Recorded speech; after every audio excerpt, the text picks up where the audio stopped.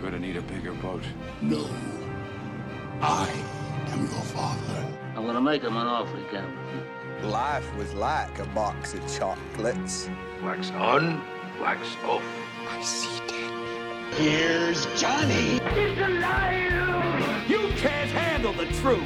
Good morning, Vietnam! Frankly, my dear, I don't give a damn. Get away from her, you bitch! There are no two words in the English language more harmful than good job. Cinematic leap. Hi and welcome to Cinematic Leap, a movie podcast where we apply 6 degrees of Kevin Bacon style process to select our next movie. Each week we'll watch a movie, provide our review, then take a cinematic leap by selecting an actor, director, crew member within this pod's movie to choose our next movie. As always, I'm joined by my two wonderful co-hosts, Michael Thompson. Scott, were you rushing or were you dragging? Tell me you know the difference. I'm upset. And Glenn Greening. The key is to just relax. Don't worry about the numbers. Don't worry about what the other guys are thinking. You're here for a reason. You believe that, right? Say it. God, he's in. You're not playing with me. Nah, sorry, mate. I just watched the movie, so you think I would have been onto that, but I do apologise. Should have been onto that. Not quite my tempo. Gentlemen. Superb. Gentlemen, how are we? Good. Really good. It's been Father's Day, so everyone will hear this like 6 weeks after that date. Yes. So it's been a very chill day. Yeah, happy Father's Day to all the fathers out there, even though it's going to be a fair way on from when you listen to this. Yeah. So for past Father's Day, happy Father's Day. And Glenn, you're a little under the weather. Bit sick, yes. Under the weather. Dude's been buried by the weather. Yes, he's actually got the dulcet tones now. He's a much deeper voice. Yes. You guys are Gravelly. over the moon while I'm under the weather. Indeed. Very good. Very good. All right, this week we are reviewing the movie Whiplash, a 2014 psychological film. Now, which is what Wikipedia says. I would have thought it's a music or psychological drama music film, maybe a drama. Just drama. It's all drama. It was directed by Damien Chazelle, stars Miles Teller and J.K. Simmons, co-stars Paul Reiser and Melissa Benoist. Had a budget of $3.3 million, made $49 million. Has an average rating on Rotten Tomatoes of 8.6 out of 10 with a 94% approval rating, 89 out of 100 with a user score of 8.8 out of 10 on Metacritic, and IMDb 8.5 out of 10. Wow. Obviously, as you can tell by that, critics generally love this film, with Metacritic collecting lists published by major film critics and publications noted more than 57 critics having it in their top 10 lists for 2014, with 5 having it at number 1. That's such a critic thing, isn't it? Yeah. Peter de Bruges, in his review for Variety, said that the film demolishes the cliche of a musical prodigy genre, investing the traditional polite stages and rehearsal studios of a top-notch conservatory with all the psychological intensity of a battlefield or sports arena. It received top audience and grand jury awards in the US dramatic competition at the 2014 Sundance Film Festival. It was nominated for the adapted screenplay at the Academy Awards, though this was a shock to Damien Chazelle, who had looked to compete in the best screenplay. It was ruled as, because they had done a short film the previous year of the same name, that it should be viewed as adapted. At the 87th Academy Awards, J.K. Simmons won a Best Supporting Actor Oscar. Tom Cross won for Best Film Editing, and they also won for Best Sound Mixing. Interestingly, it was also nominated for a Grammy in the 2016 Grammy Awards for Best Score Soundtrack for Visual Media. All right. So I chose The Leaper, which was Terri Taylor. Now, I do love a casting director, and thankfully I wasn't challenged on it. But the reason why is that they do give so many options, and ultimately that's what we want to try and do for each other. I mean, look, sometimes you want to try and steer like a leap to get a movie you like. Mm-hmm. But I think sometimes it's just nice to throw out as much as you possibly can and just see where it falls. So the pro hard version of like the And I was pretty confident that we'd probably end up with this movie, but she had done a variety of other really good movies, which I'd sort of hoped we might have got to as well. Glenn, why did you choose Whiplash? Because I've been meaning to watch it for quite a while. This director went on to do La La Land, which is one of my favourite movies. So after I saw that, I did look up what else he'd done, and yeah, this one came up, and I've been meaning to watch it for a while, and I just keep getting a no from my wife every time I flick past it, and so it was a good excuse to put it on. Yeah. Oh, very good. Because I think I rated it on Letterboxd, and you actually messaged me and said, "Oh, I've really wanted to see that film. What did you think?" And I can't remember if I told you, but yeah. What were our sort of, obviously, Michael, you hadn't seen this? No, I had not seen this at all. What were your initial thoughts? It's like, hadn't really planned to see this. I don't know. I think I'd seen a trailer and it's gone, that is horrendous. I saw a scene from it. It's like, oh my God. Like, and I think at the time I thought, I'm not watching that film. Then you guys changed that again. Look, I had seen this, and I'd seen it probably, I don't know, 5 to 6 months ago, I reckon. And I probably hadn't intended to watch it again. So, as I wrote a lot in my notes, both prior to and certainly during this, I used the word brutal a lot, which is why it wasn't probably in my wheelhouse to watch again. But I've now watched it 3 times, so I watched it twice since we selected it. Oh, wow. So I look forward to discussing my thoughts on that. All right, without further ado, Michael, play the trailer.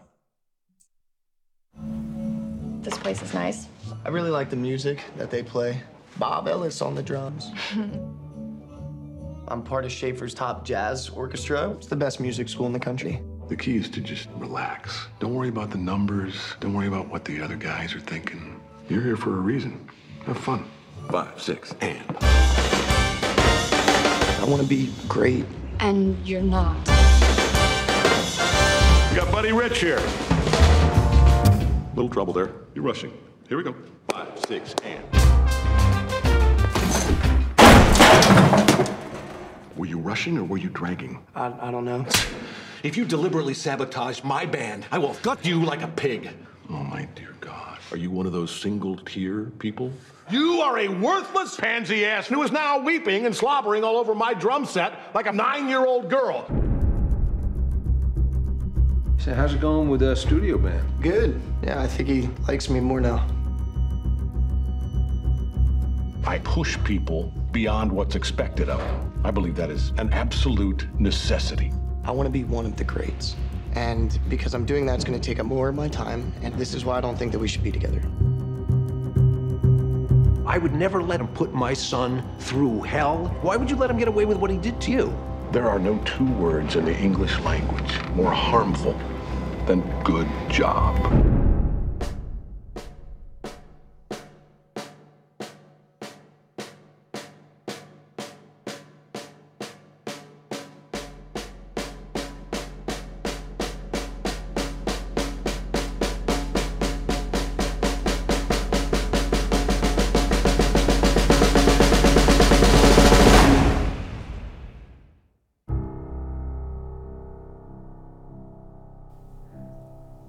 That's the whole movie. Wow. All right. Good trailer. Not too bad. Because it does. It gets you into thinking, oh, man, this is like a bit of a positive movie. Then whack! Smashes you over the head with a drumstick. Probably a few times. Well, actually, probably throws you gets thrown a chair at you. Mm-hmm. So. And look, the music sounds good. Like, that's for all, whatever this movie's about, the music is like, it does sound really well done. It was, so, yeah. All right, Michael. Glenn, you chose this movie, so you'll get to do the synopsis. As always, people, there will be spoilers. So if you have not seen this movie and you don't want it spoiled for you, please pause the pod, go and watch the movie. It's about 1 hour and 47 minutes. So that's a pretty easy watch. And come back to our scintillating review. I love that you said it's an easy watch. Well, it's an easy watch time-wise. It's a watch. It's a watch. It's a watch of an hour 47. It's an anxious, stressful watch. Yeah, I think in some ways it almost makes Promising Young Woman look like a comedy at different times. But all right, mate, it's not. That's for you. Yeah. But Glenn, over to you. Coming now, Whiplash. It's a similar vibe, like similar, for me anyway, it was like good film, but not enjoyable, really. Parts were enjoyable. Anyway. Over to you for the synopsis, Glenn. Andrew Neiman is a first-year student and jazz drummer at the prestigious Schaefer Conservatory in New York City, hoping one day to leave a legacy like that of his childhood idol, jazz drummer Buddy Rich. Terence Fletcher, the conductor of the Schaefer Conservatory studio band, recruits him to play in the studio ensemble as an alternate for core drummer Carl Tanner. Andrew quickly discovers that Fletcher is relentlessly strict, emotionally manipulative, and abusive to his students. In one instance, he throws a chair at Andrew for failing to keep tempo during the ensemble's rehearsal of Whiplash. Then he slaps and berates him when trying to teach him to keep pace. Determined to impress Fletcher, Andrew intensifies his drum practicing, oftentimes literally until the blisters on his hands bleed. After their first set at a jazz competition, Andrew misplaces Tanner's sheet music, and since Tanner cannot play without the sheets, Andrew replaces him for the next set and does it from memory. After a successful performance of Whiplash, Fletcher promotes Andrew to the core drummer. However, Andrew is taken aback when Fletcher abruptly gives the position to Ryan Connolly, a drummer from a lower-level ensemble within Schaefer. Because of his single-mindedness towards music, Andrew's relationship with his family deteriorates and he breaks up with his girlfriend, Nicole, to focus on his ambitions, citing that she will come to resent him for not making time for her. Wow. Bit harsh, I thought. So yeah, it was a bit harsh. I mean, that skipped over a lot of very good parts. Well, not good parts, but parts. Skipped over this movie quite quickly. Yes. Well, I mean, I don't know if we talk about this now, but we get introduced to this potential love interest, which he's been kind of building up to a while, and then we see it's over. It's it's been a month. It's like, yeah, whatever, dude. And you named her as a co-star earlier. It's like, man, she's barely even an extra in this film. Well, that's the thing. There really is. Start again. There really is only three main people in this movie, and that's Miles Teller, J.K. Simmons, and Paul Reiser. I think even Paul Reiser's a stretch. He's there. I mean, he's in quite a few scenes, but he's. Yeah. Other than that, it is really just based around the two main characters, obviously Andrew and Terence. But I like the way it opened. We see him practicing, and we see Terence come in, and he goes, "Oh," and so he goes, "You know who I am? Why'd you stop?" He goes, "Oh, do you know who I am?" Yes. He goes, "Oh, okay." He goes, "Why'd you stop?" Then he just starts playing again, and you go, "Oh, like he wants to hear him," and then just bang. He goes, "I didn't ask you to start playing again. I asked you why'd you do that?" And then you started going off like some bloody wound up monkey, and you go, "Oh shit, okay." And then I guess he's obviously a fair response. Has to go and see this. He's got to be part of this guy's band, which we quickly find out. Like any musician, I've had that before. Like you're playing, and then someone goes, "Oh, why'd you stop?" And you start playing again because it's like, "Oh, you want me to keep going." So it's really turning that kind of the expected answer is like, "Why'd you stop?" You're like, "Well, because obviously you are here, and do you want to talk to me?" No, you asked me why I've stopped, so you must want to listen to more. So that's the accepted dialogue that usually people have with that. So it's certainly undermined that kind of aspect of musician listener. Yeah, but it does quickly build about they all want to be part of Fletcher's class. Like that's the thing. Like they're talking about it in that first rehearsal. They sort of see that shadow by the door, and oh, okay, oh, hang on, is it him? Is it him? And they go, nah. Oh, not him, don't worry about it, sort of thing. There must be some sort of secret going on. Because clearly he psychologically abuses his students. And this is where it lacks reality. If you've got different bands, it's like, oh, Fletcher, oh, he's best band. Oh, yeah, but like, terrible time. Go to this guy. He'll get you there a bit longer, but you're going to have a nicer time of it. Yeah. Like, who would put themselves through that? I know, but I guess it's all about getting you to be your best. I guess that's what, as we later find out, that's what he wants to do. But the insults in this movie just come quick and fast. Like when he walks into Andrew's class, which is obviously one of the secondary classes at the school, not obviously Fletcher's number one class. And like he's going through and he's going, all right, you try, you play. I just want to hear, the trombones and the trumpets. And the trumpets play, no, thanks, yep. Go to the trombone, bloke hits the music. No, don't worry about it, you're good.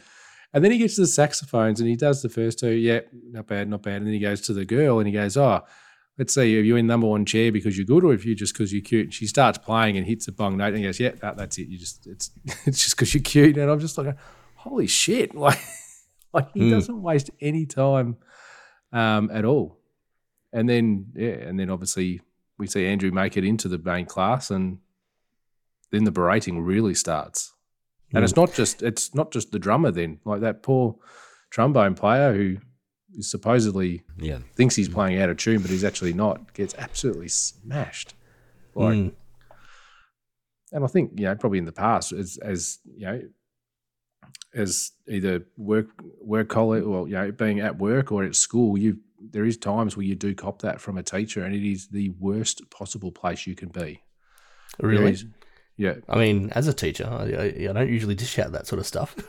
Oh, no, and I think a lot of that's probably changed these days. I would hope, you would hope that it has, but I think when we were going through school, that was probably not necessarily that uncommon. Don't know. I could actually challenge of watching this. Think of a PE teacher or two who might have been a little bit, probably not this extreme, but a little bit shouty and physical at times as well, actually. Shit. Well, I went through the Army Reserve. So we did our initial employment training when we had to do recruit course, we got yelled at a lot. And it sort of felt very much like that. And the Army is that they will basically yell at you and break you down and then they rebuild you. So, in their, how they want you to do so that when shit goes wrong, you're so well trained that it's just an instinct. It's not a conscious thought necessarily. So, yeah. Anyway, keep going with the plot, Glenn. After a grueling 5-hour practice session with Tanner and Connolly on Caravan, in which Fletcher demands them to play at the fastest possible tempo, Andrew earns back the core position. On the way to the next competition, Andrew's bus breaks down. He rents a car but arrives late and forgets his sticks at the rental office. After convincing an impatient Fletcher to wait for him, Andrew races back and retrieves them, but is hit by a truck on the way back. Andrew crawls from the wreckage and runs to the theatre, arriving with a face covered in blood and a ripped suit just as the ensemble enters the stage. Heavily injured, he struggles to play Caravan and Fletcher halts the performance to dismiss him from the band. Enraged, Andrew attacks Fletcher on stage but is pulled away by security and expelled from Schaefer.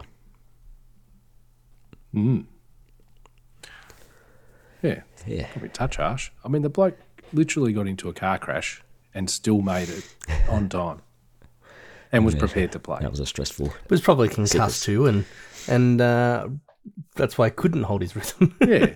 Like give the bloke a break. Like he's had a fair crack at it. Yeah.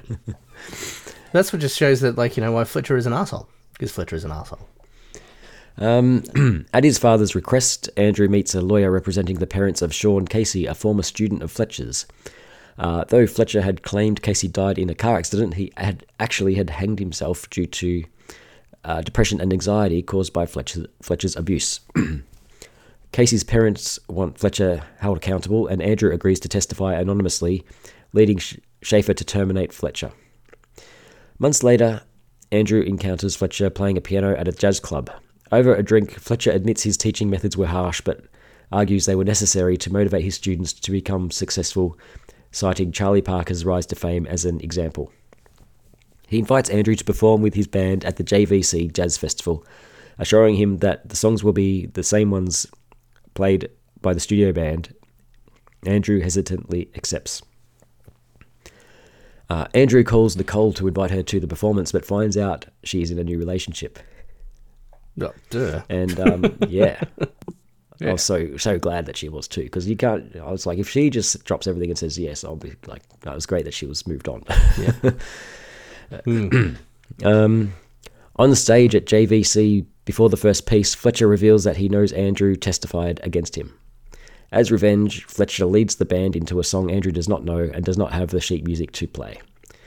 After a disastrous performance, Andrew walks off stage humiliated, but returns and... Oh, wait, this has missed a bit, but this is where there's like really important people in the audience, like that can make or break your whole career in this one performance. This is where you could go on to bigger and better things if they. So if they this like was I mean, he's verbally abusive and physically abusive, but this is probably the worst thing he did, like putting him in front of those people and just humiliating him. So. After I thought the way the movie set this up was really well. Like when I first watched this movie, I did not see this turn coming.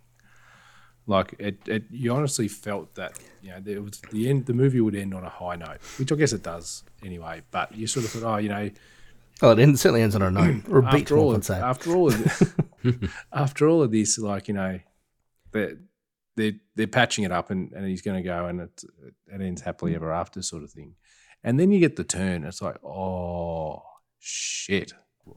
I did not. Because he, when they were in the bar, he was like, it'd be one of the other students from his year or from his band, that testified, because he doesn't know. And then before the performance, he's like, I know it was you. Yeah. After the disastrous performance, he walks off stage humiliated, but returns and cuts off Fletcher's introduction to the next piece by playing the intro to Caravan, cueing the band himself. Initially angered, Fletcher resumes conducting. As the piece finishes, Andrew continues into an extended, unexpected solo. Impressed, Fletcher nods in approval before cueing the finale. And they smile at each other and live happily ever after. Sociopaths. The end. I mean, for me, the whole end was a little bit contrived in the sense that, like, if it was based in reality, and a prominent, music teacher at a prominent sort of music college gets fired, and people are like going, "Why did that happen?" Oh, that's because a student of his killed himself, and then other people come out of the woodwork. That guy would not have a job anywhere. Like, there's no way. Like, he would be blackballed. Like, people would go, yeah, this guy's trash. We're like, we can't be seen to support this guy. Because it's right after. It's like, a year or something? I don't know. But I guess it just goes to show that, people can, that, like, we forgive middle-aged white men for stuff. I saw that as what? This is crap. It's a weird ending because it depends how you can look at it. Like, you can look at it as those two characters got what they wanted, basically. And in that way, it's a happy ending. But also, it's not a happy ending because it's rewarding abusive behavior to get what he wanted. Like, so it's actually got a few grey areas, which is makes it interesting, I guess.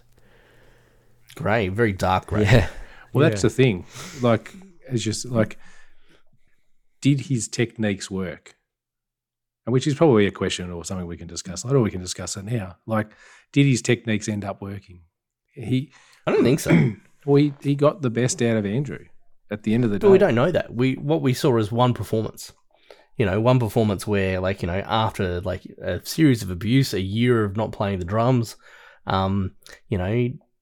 really screwing over, this student, and maybe it doesn't. He took control of it. It doesn't matter if it worked or not. He perceives that it worked for him. Like, he thinks it worked. Yeah. Whether it did or not is probably not really the question or important, but because I guess it worked for them.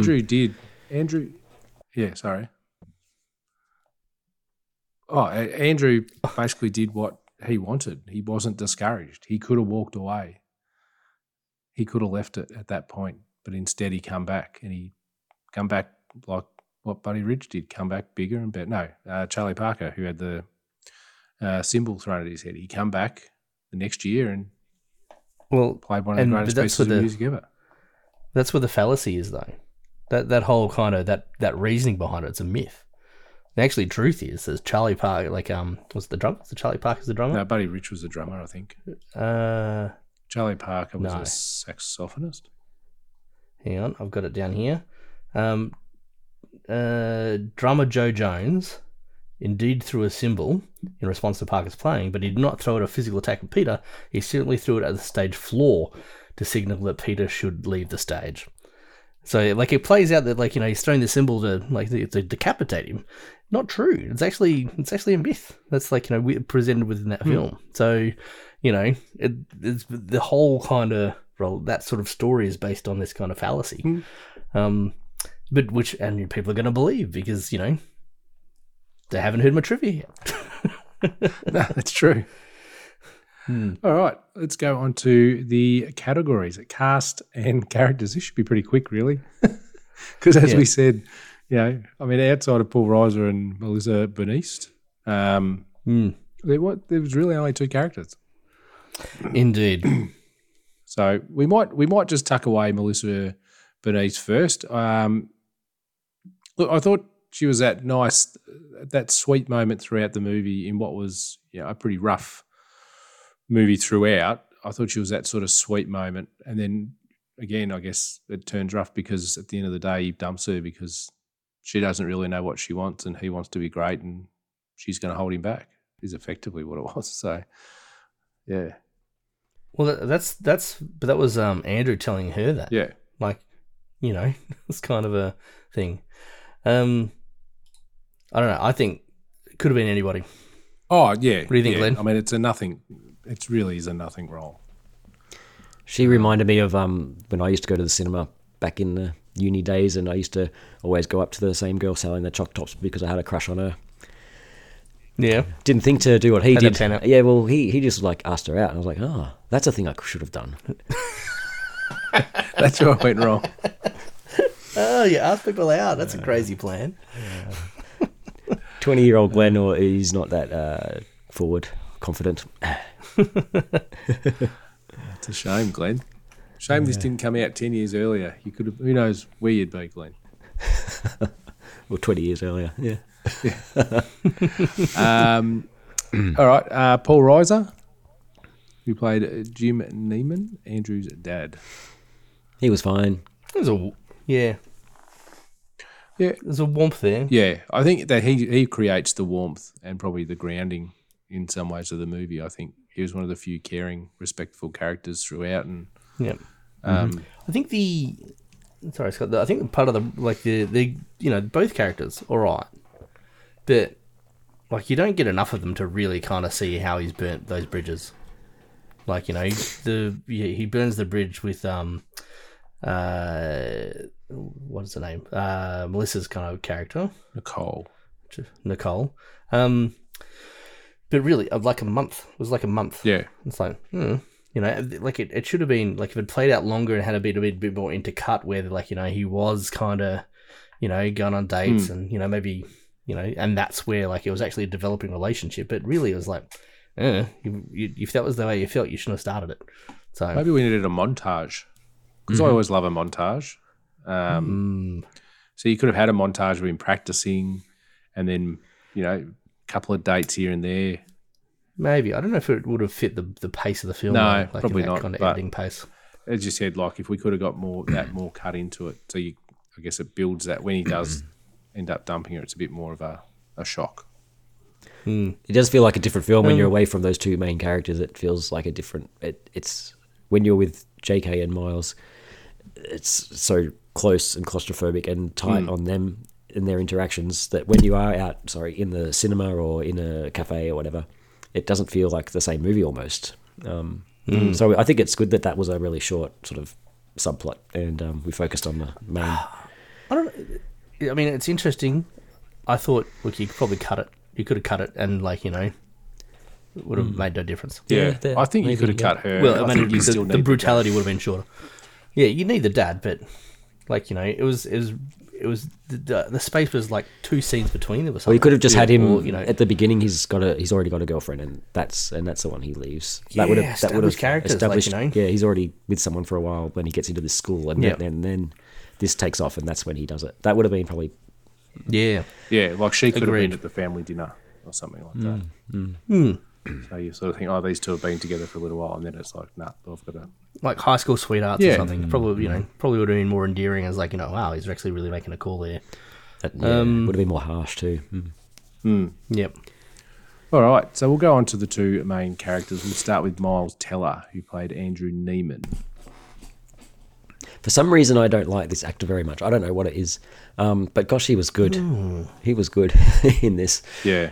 I really enjoyed his performance. He was very believable, and obviously he's practiced the drums and whatnot for the role. But gosh, yeah, he was really just that character. He was just committed, I guess, and it just felt like that blood looked, it felt real. It felt like he was really passionate, and I think he was. Well, to leap into some trivia, sorry, Glenn. It was great. Some of that blood was real. Like he actually did practice with blisters, and they got some of the actual blood, his blood on the drums, and he's been drumming since he was 15. Yeah. So actually was a drummer and was getting lessons like 4 hours a day for 3 days a week or something. I think J.K. Simmons is quite musical as well. Yep. And but because I think there was some controversy about it because it's two white characters. You've got this white drummer in this leading jazz group and a white teacher teaching jazz.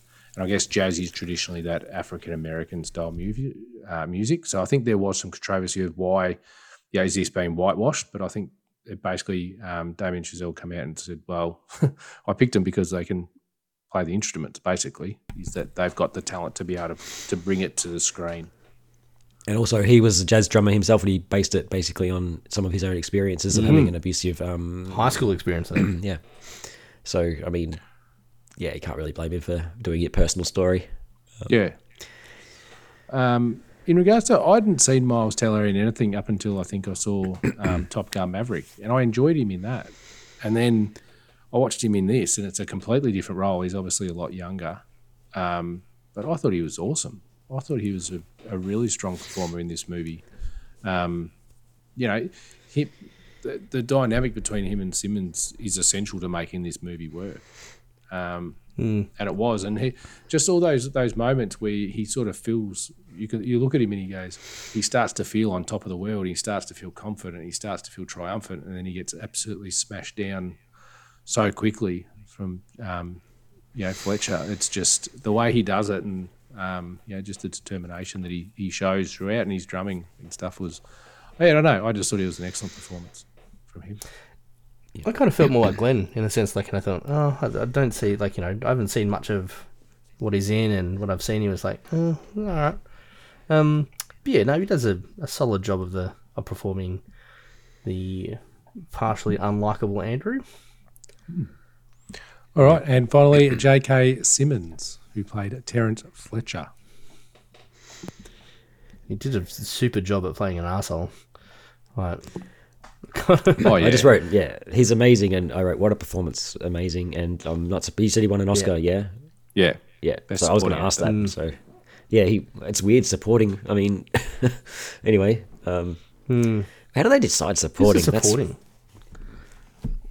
an odd one. Well, I guess the character, the movie is based around Andrew and his story. The protagonist, I suppose. Yeah, he's the main protagonist.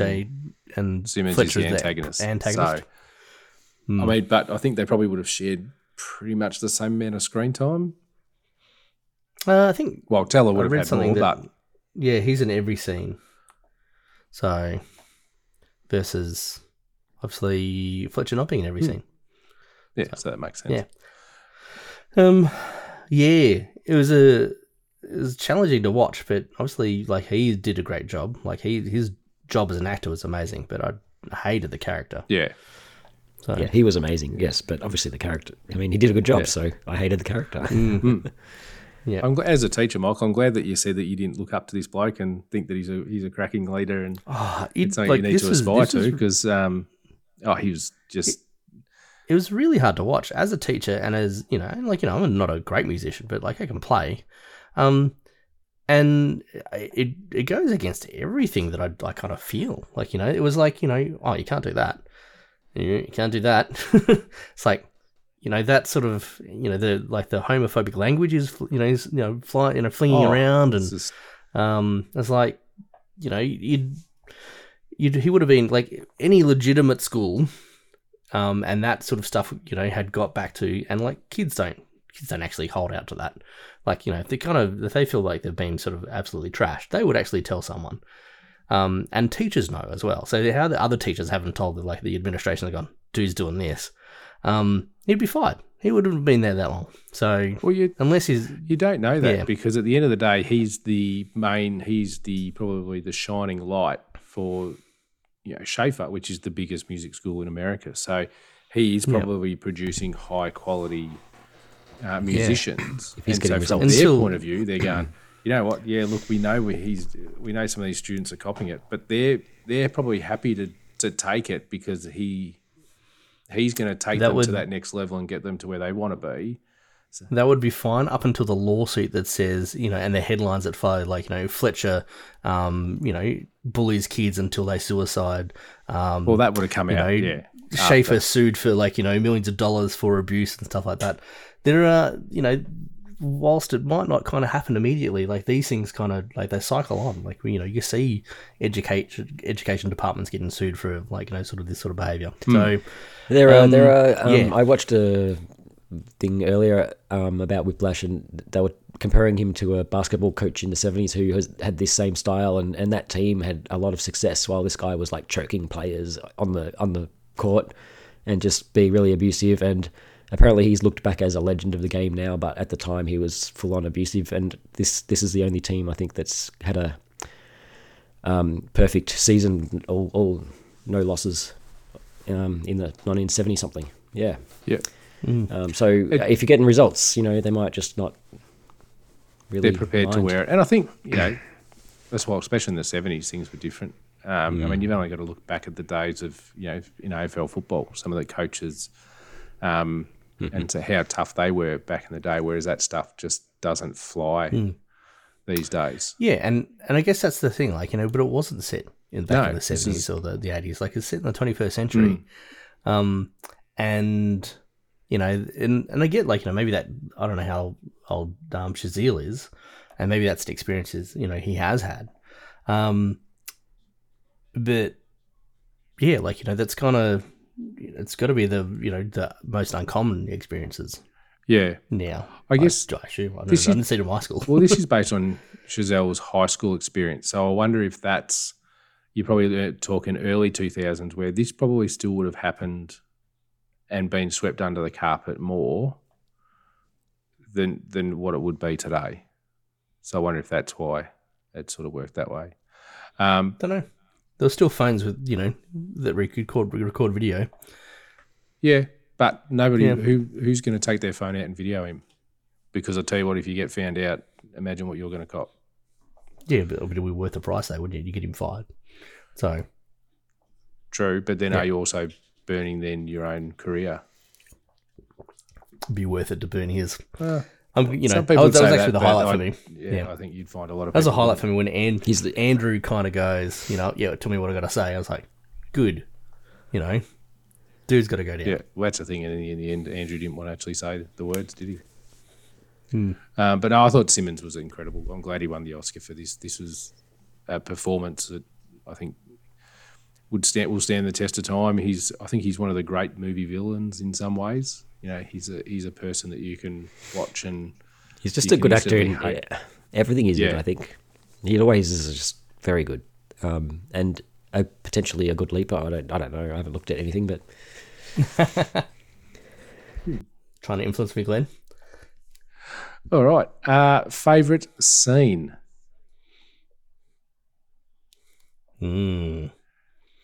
Favorite scene. I had a few. I love the first time he comes in to pick Andrew and the quick picking of the players and basically just shooting them all down quickly. And as I said before, where he picks the girl and goes, "Yeah, just see if because you're good or you're cute," and she plays a bum out and he goes, "Yeah, that's it. That's because you're cute," and walks off. And it's just like, oh my God, that's your first real introduction to Fletcher, and I think it instantly it puts you on the back foot. I love it when he asks who's out of tune, and then absolutely rips that that younger bloke, and he basically fat shames him the whole time. It's not okay. It's not okay. When I say it's my favourite scene, it's one of those scenes I think that just stuck in my mind. Like, it was just, my God. And when I watched it the second and third time again, it's a gripping scene. You can't look away. Like, even though it's absolutely brutal, you can't look away. I like the nice little meet cute between Andrew and Nicole at the pizza store, when they sort of first start falling for each other. But I think at the end of the day, the best scene in this movie, to me, it's the end. And it's a just reward, and it's so well done. You get that turn, like, it's a big sequence, it's a big scene, but you get that turn. You think he's going in again. You look at him, he's triumphant, he's happy, and he's going, yes, I think Andrew actually respects me. Fletcher actually respects me, and then I know it was you. And then walks off, and he goes, oh, yeah, we're going to do a couple of old classics, but first we're going to do this one. And you're like going, oh, shit. And he's looking, he can't see the music. He doesn't have it, and he just starts playing randomly. And you're like going, oh, this is just, you feel for him. He's so embarrassed. This is embarrassing to watch. And then he goes and he comes back and he tears it up. It's I just thought it was really well done. And you leave the movie on a high in the end. And, it's almost sports movie-esque in some ways. Like, we talk about, like, what we did We Are Marshall, and the Rocky movies and all those things that I absolutely adore. Like, it's sort of very similar in that vein, that you get that final. Those films leave you feeling better. They leave you feeling better.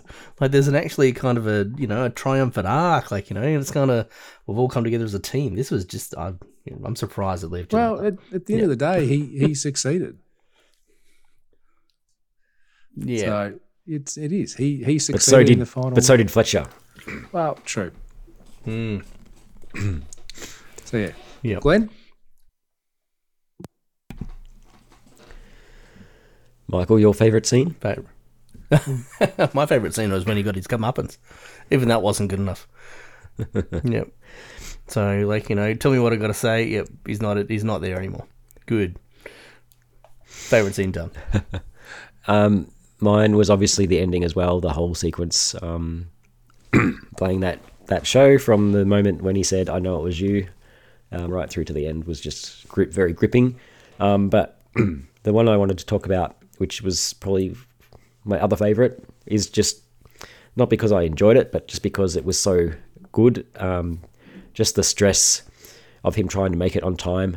By 5 o'clock, and the bus doesn't make it, and he hires the car, forgets his sticks, rushes back, and it's just the stress. It's like you're really on the, you're really like, oh my God, come on! You're really invested in this character and this moment, and you really want him to be there, get there on time, and then that accident. That comes out of nowhere. That's a great car crash in a movie. Like, it is. It comes out, you don't expect it, and then bang, unexpected. Shit. Yeah. Jeez, it would have been more interesting if it went $1 Million Baby kind of moment there. Different movie. Just imagine that. Well, that's what $1 Million Baby does, though, doesn't it? Like, it's like all this boxing, and then There's like the reason why we don't get many of those moments. That was a horrific moment in any movie, and brought down what was at that point a really good sports movie, and then it turned it into just an absolute shit show. Look, it's a gripping movie, and it's very well acted and very well made, but it's still the single most depressing sports movie I've ever seen in my life, and I've watched a lot of sports movies. Anyway, that was my favourite. Other enjoyable aspects. I think what I did like about this film was its use of cuts and close-ups to highlight the performances of the bands.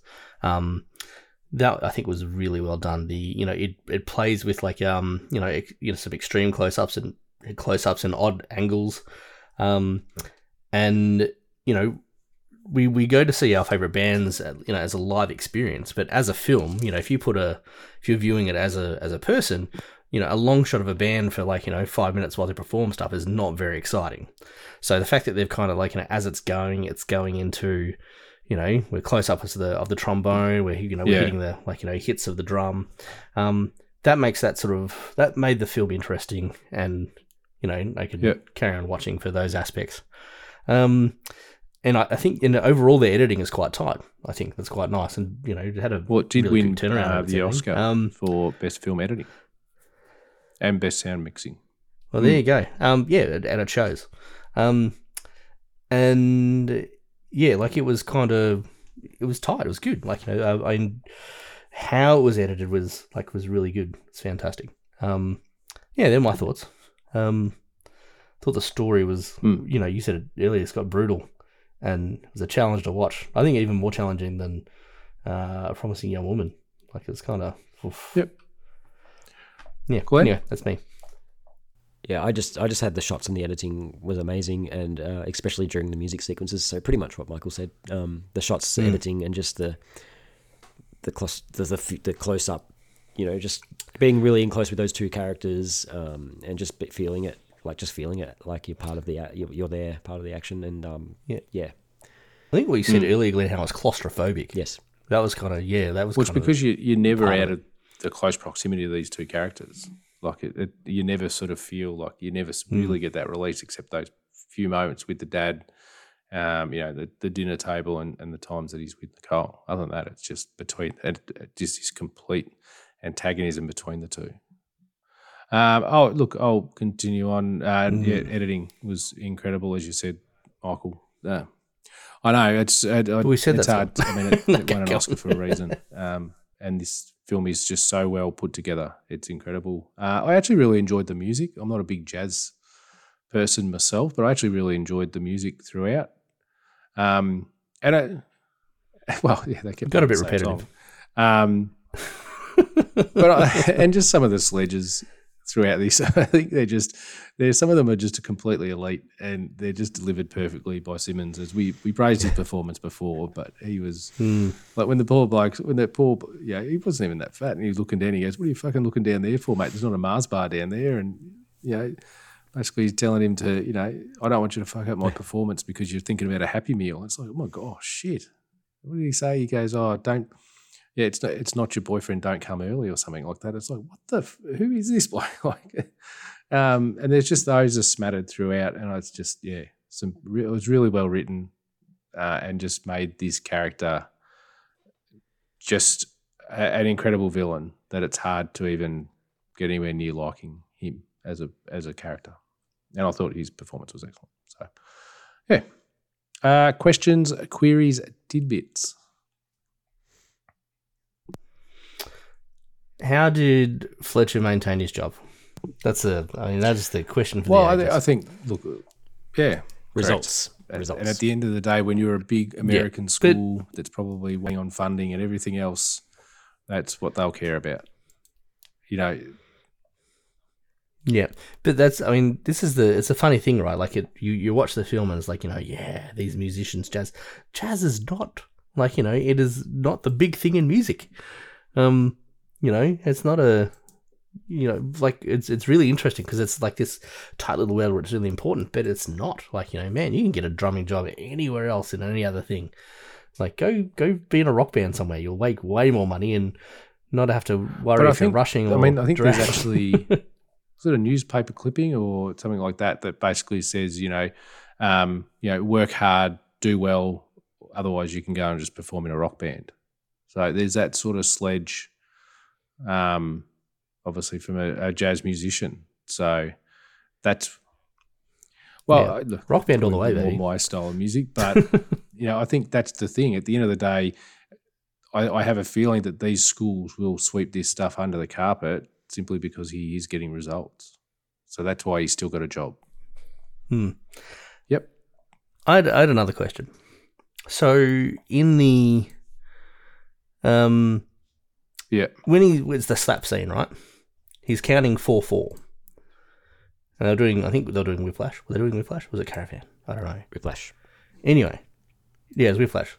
Whiplash is in 7/4. Like you wouldn't count 1, 2, 3, 4. Like you'd kind of count. Well, I think you'd count differently. Yeah. So it's kind of in a different. But it's his tempo. Time signature. It doesn't matter. It's the tempo that he wants. And it's all about what Fletcher wants. Yeah. Any others? Glenn? No, that's all my questions. When he asked the girl out at the cinema, Like, there's no one else there. It's weird. Like, cinemas aren't that quiet. Like, it was just her and him, and it was like it was closed, which is very convenient for making a movie there. But there'd be other people around, coming and going. Maybe it's in between stuff, shows. queuing up. Yeah. Yeah, that's right. Maybe. Yeah, 3.3, Or the budget was 3.9 billion. Yeah, so that's probably why. Yeah. Yeah. No, but that was just a bit, took me out of it a little bit because I was like, it can't be that empty. Anyway, even a second staff member would be hovering around. Anyway, this was my main question about Fletcher. Why is this guy such a jerk? Because I wrote this because early on, and I wrote that I thought there would be a backstory or explanation, but there never was. So I was just a bit... Yeah. At the beginning, I was like, okay, surely there's a backstory or there's something about this character that's made him this way, but it never really tells you why. He's just a jerk. And look, if you don't mind me following on with that, Glenn, he's such a jerk. And then he gets upset at like a former student dying, and he was probably told they were hung. Why is he crying? Is he crying because the genuine loss of a human? Or is he crying because this was someone talented that I taught who is not going to make it now? You know, it's like... Well, I think he does actually explain it. It's not a backstory, but you do actually... in the bar scene with Andrew, they're talking about why he is what he is and why he's like what he's like. And he again tells the Charlie Parker story about the symbol. And which is wrong. But it worked for the story. And it's again, he wants to create that Charlie Parker. Mm-hmm. So the idea is that, this Charlie Parker played badly, had a symbol thrown in his head, and instead of sulking and instead of, he could have, as they said, the two worst words in the English language are good job. So he could have been said, look, yeah, bad luck, mate. Good job, you tried. But instead he had a symbol thrown at him, and that's what made him go home, practice and practice and practice and practice and get better to the point that he comes back. And I think that's the justification for what he's trying to do. He's trying to create that next Charlie Parker. And he says that, he goes, I never did it. Yeah, and he doesn't because, the other guy's a psychopath. It's interesting because you say that, and he says the worst job, think is good job. And that, which that kind of says to me, he actually can't teach. He's not a teacher. He's just a musician who's in that job. Because, if he was actually possibly giving feedback and going, look, I really like you're doing here, Andrew, but you probably need to work on this sort of timing. That it should go, so this is where you are dragging. He's not teaching. He's just yelling at people. And that's fundamental to where he falls down. He's never going to get a Charlie Parker or whatever by yelling at someone. That's not how actual feedback and coaching and teaching works. You don't get brilliance by kind of, yelling at people and then they go around doing a job. If I yelled at students for doing a bad job at science, I would not get anyone going on to study science. It doesn't work. It doesn't actually kind of work as a function. Maybe it works with a small percentage of people. But, it's not people, you read about all kind of these, abusive bosses and abusive people. It never leads well. No, but his justification would be that only a small number will achieve the greatness of a Charlie Parker or a Buddy Rich, and that's why he's doing it. To basically push them to the point that they continue to improve and improve, so they are perfect. Yeah, but you don't improve without feedback. And he wasn't given it. Not in a positive or proactive, certainly proactive, but in a positive manner. Yep. Bad teacher. It's more like a AFL coach. Just drop the player to go play in the twos for a few weeks to get better. Any others, Glenn? I think I had one more. Well, that's one of my questions. I'll ask that now. Did Andrew lose the folder on purpose to get the spot in the band? No. Or did Fletcher see it and take it? I don't think Fletcher took it. Because he said, I don't want to see these laying around. And then but there wasn't that much of a time where Andrew had left it. So I'm wondering, did he do something with it? So that then he can get that spot? I mean, I guess that's a potential. You could go either way, but I reckon you took it. And but it comes back to the fact that Fletcher was right in the instance that Carl Tanner, played by Nate Lang, Should have been looking after his own shit. Mate. Just like, you don't give... I gave it to you. Yeah. I gave it to you to look after, not the second or the first Olden or whatever it was. Like, your job, you look after it. I've got another question. So, when he's running late, his bus breaks down, he goes to the car hire place, they're closing, and he's like, oh, no, let me in, I just want to be real quick. And he hires a car, and he goes off. But when he rushes back, doors open, sticks are right there, no problem at all. If they were closing, they would have been locked up, probably not even there. So that was a bit of a... How did he just go in and grab his sticks that quick? It was a quick cut. Well, that's one question. He's going to go to jail anyway. But it's a good point, Glenn. They would have been closed. They would have been gone. Yep, I've got a couple of others. Yes. Was it just the drummers that copped abuse? I mean, we did see that there was someone out of tune and they copped it, and the bloke got sent packing. And a bit, he was in tune. Well, that's the thing, and they kept him. And was Fletcher really that annoyed by Tanner that he needed to bring in another drummer? I mean, it's part of the story. I don't know. But, probably the big one for me, would Fletcher have really stuffed up his performance at the JDVC just to embarrass Andrew? Because remember, this is also him. He's chosen this band. Would he put his name to a failing performance, which is what it's going to be, just to embarrass someone? Well, I mean, he's clearly a sociopath, so potentially yes. That probably doesn't have the same risk, but maybe was he also thinking, this is how I'm going to get my Charlie Parker? Yep. Because the dude is a... and lastly, did they become individual. friends or equals after this?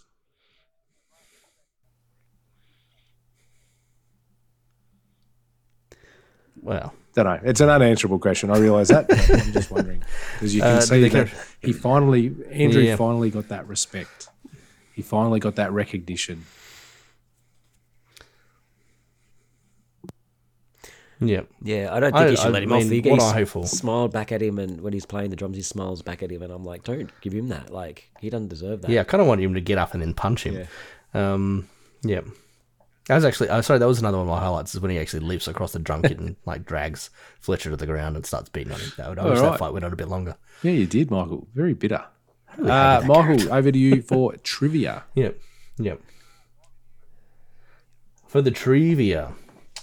So the film was shot in 19 days, and nearly a full day was dedicated to a scene in Fletcher's office that was cut from the final movie.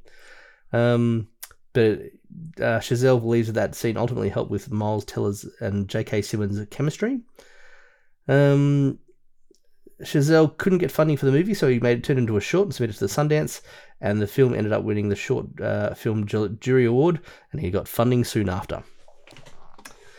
For the slapping scene, J.K. Simmons and Miles Teller filmed several takes with Simmons only miming... miming the slap. The final take, Simmons and Teller decide to film the scene with a real, genuine slap. This is the take that is in the film. Yeah. Your method acting. During the more intense practice scenes, the director wouldn't yell cut, so Miles Teller would keep drumming until he exhausted himself. J.K. Simmons stated his character Fletcher, calling Andrew a self-righteous prick, was the only line he improvised. Simmons won 47 awards for his role as Fletcher. People are just suckers for punishment, I think. There were some comments I read that's I want J.K. Simmons to abuse me like that. Maybe I'll do better. It's like, man, you messed up. The film is one of the lowest grossing movies ever to be nominated for Academy Award for Best Picture. Although a visual double was used, all of Andrew's drumming was performed by Miles Teller himself to pre-recorded tracks. About 40% of Teller's drumming was used in the soundtrack. Miles Teller, who has played the drums since he was 15, received blisters on his hands due to vigorous, unconventional style of jazz drumming. Some of his blood was on the drumsticks and the drum set as a result. J.K. Simmons has played the piano in the past and had to retake lessons for the role. Early in the film, Andrew listens to a CD of Buddy Rich. Buddy Rich was a drummer infamous for his short temper, and he would regularly berate and verbally abuse his bandmates for what he considered inferior musicianship. This foreshadows Fletcher's abusive treatment of his students. Nate Lang, Carl, is an accomplished drummer and trained Miles Teller and Austin Stowell for their roles. Austin Stowell actually had no drumming experience and had only a month to prepare for his role by learning 3 songs on the drums. The film was shot, edited, and submitted into Sundance in 10 weeks. Yeah. Part of the film is based on director-writer Chazelle's experience as a band student in high school. In Q&A after screening, Chazelle always stated he was intimidated by his band instructor's presence. So I wonder if it was just like, he's just an intimidating man. And it's like, oh God, this guy scares me. I'm going to write this whole film about it. Maybe he wasn't abusive. Simmons actually has his own musical background. His mother was a middle school music teacher. His father was a director of musical department at University of Montana, where J.K. himself earned a music degree.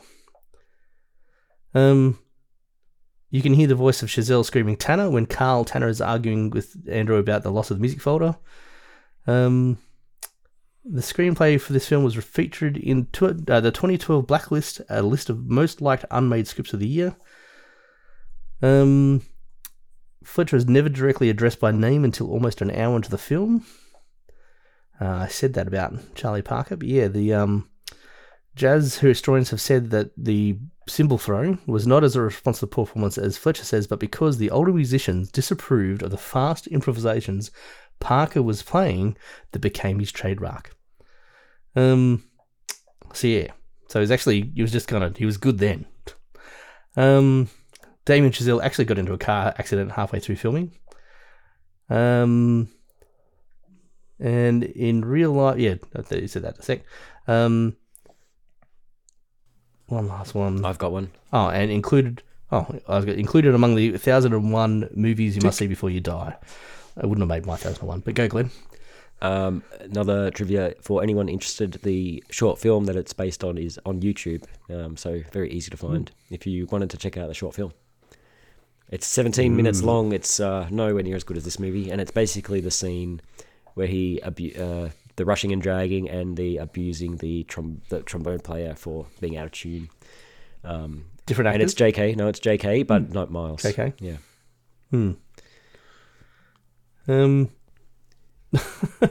This film was used for Weird Al Yankovic's upcoming mandatory fun tour.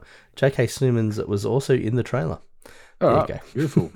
All right, final thoughts and rating. Obviously, we do rate out of 10, 10 being a fantastic film, 0 being a terrible film, and 5 being somewhere in between. Glenn, I will leave you to last as you chose this movie.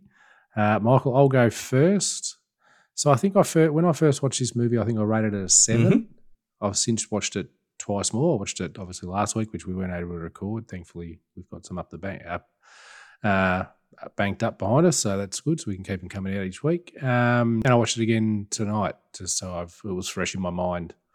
And it's actually gone up. I've rated this movie a 7.5. It's really well made. It's really well acted. So 7s again. It's really well acted. It's a movie that keeps you engaged all the time. It's a brutal watch. It's an uncomfortable watch, but I think it's a movie that enjoyable is not the word, but I think it is a really good movie to watch. Yes, it's hard, but I think it, as I said, it was so well made and well acted. I think it's definitely worth the watch. So for me, it's a 7.5. It's only half a point more than you got. Yep. You gave me. Both very uncomfortable watches. Michael, over to you.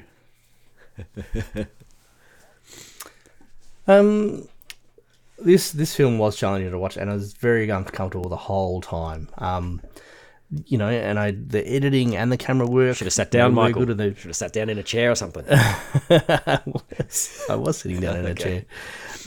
It was, it's a comfortable chair, but I was squirming the whole time. I was like, oh God, I don't want to be here.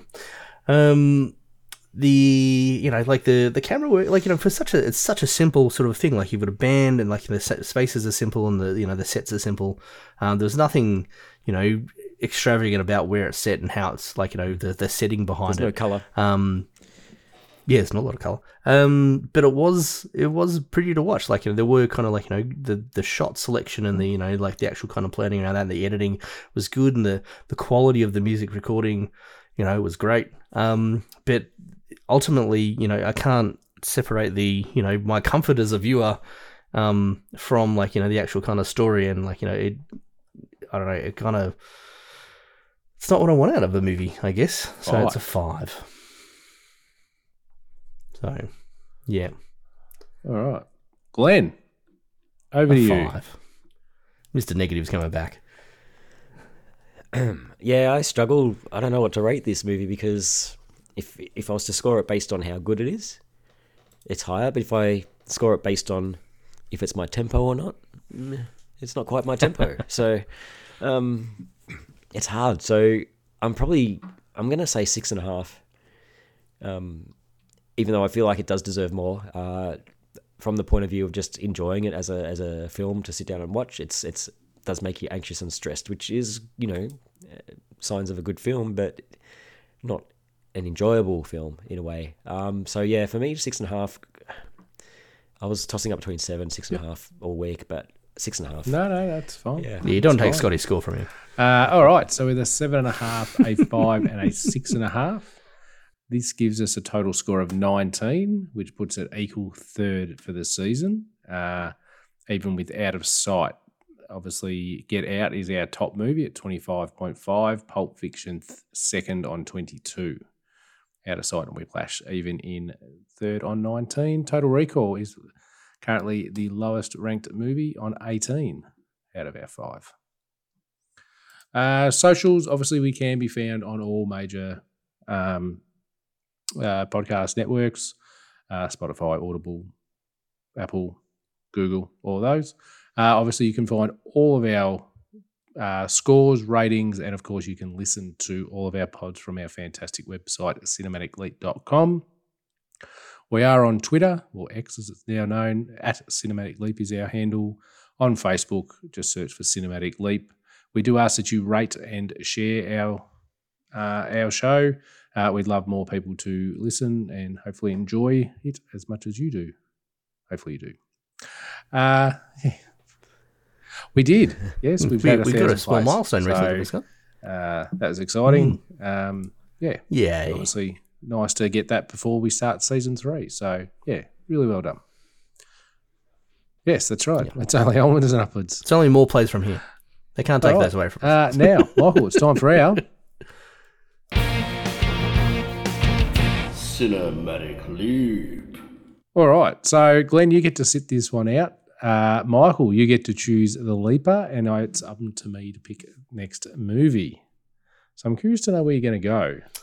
Well, it's actually an interesting one because I'm not going with Miles Teller or JK. But that's fair enough. And I get. Can we talk about quickly before we pick a leaper about during the week one of our biggest fans, loyal listeners. Yep, I'd say our second biggest fan after my cat Stanley, or maybe our biggest. Probably. I like the idea of justifying your leaper, giving us a reason you're leaping with them based on how they shaped this film, or something you want to see more from them in another film. I love that idea, and hopefully we can do that. We might test it. Although Michael is very hesitant to rules sometimes. We might test that now, I reckon. That was Pete Kelly, who's a long-time fan. Yep. So we very much appreciate your listenership, Pete. Indeed.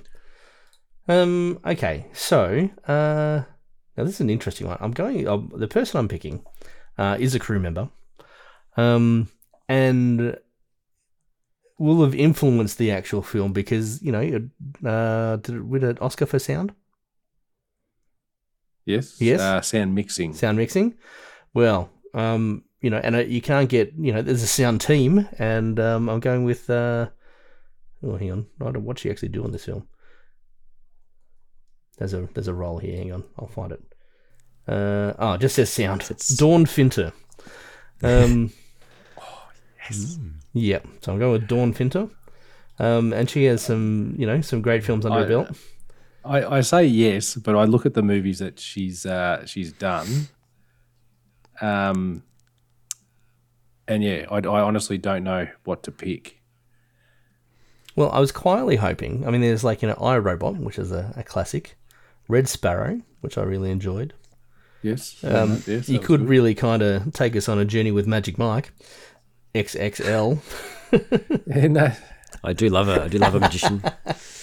Yeah, I don't know. There's a big variety of films there. So there is. Look, Amazing Grace. That was a solid film. It's very drama, but classic. It does get us to the Oceans movies, which I've always wanted to do. I thought you'd like that. So I'm very tempted. I love the movie The Big Short. I think that's a fascinating watch. Is The Spy Who Dumped Me any good? I don't know. I don't recall, actually. We're probably not going to find out. There's a movie there, Crawl, which is a horror movie about alligators, which has intrigued me and I'm keen to watch, but I can't find it on streaming, so I haven't watched it yet, so we might avoid that. Mm-hmm. Nebraska is a very good movie. There's a movie that I've been wanting to get to just because I think it's going to be I hope it's a fascinating chat. And it's a movie that's got a heap of people to leap from. And we're going to go Contagion. Ooh, I was worried for a second you're going to Solaris. I go, no, that film was terrible. Contagion, that sounds interesting. So it's having just come through the pandemic, and the movie was made in 2011. 2011, Steve Soderbergh movie. So this was done. What's that? 10 years, 8 years prior, and it's kind of frightening.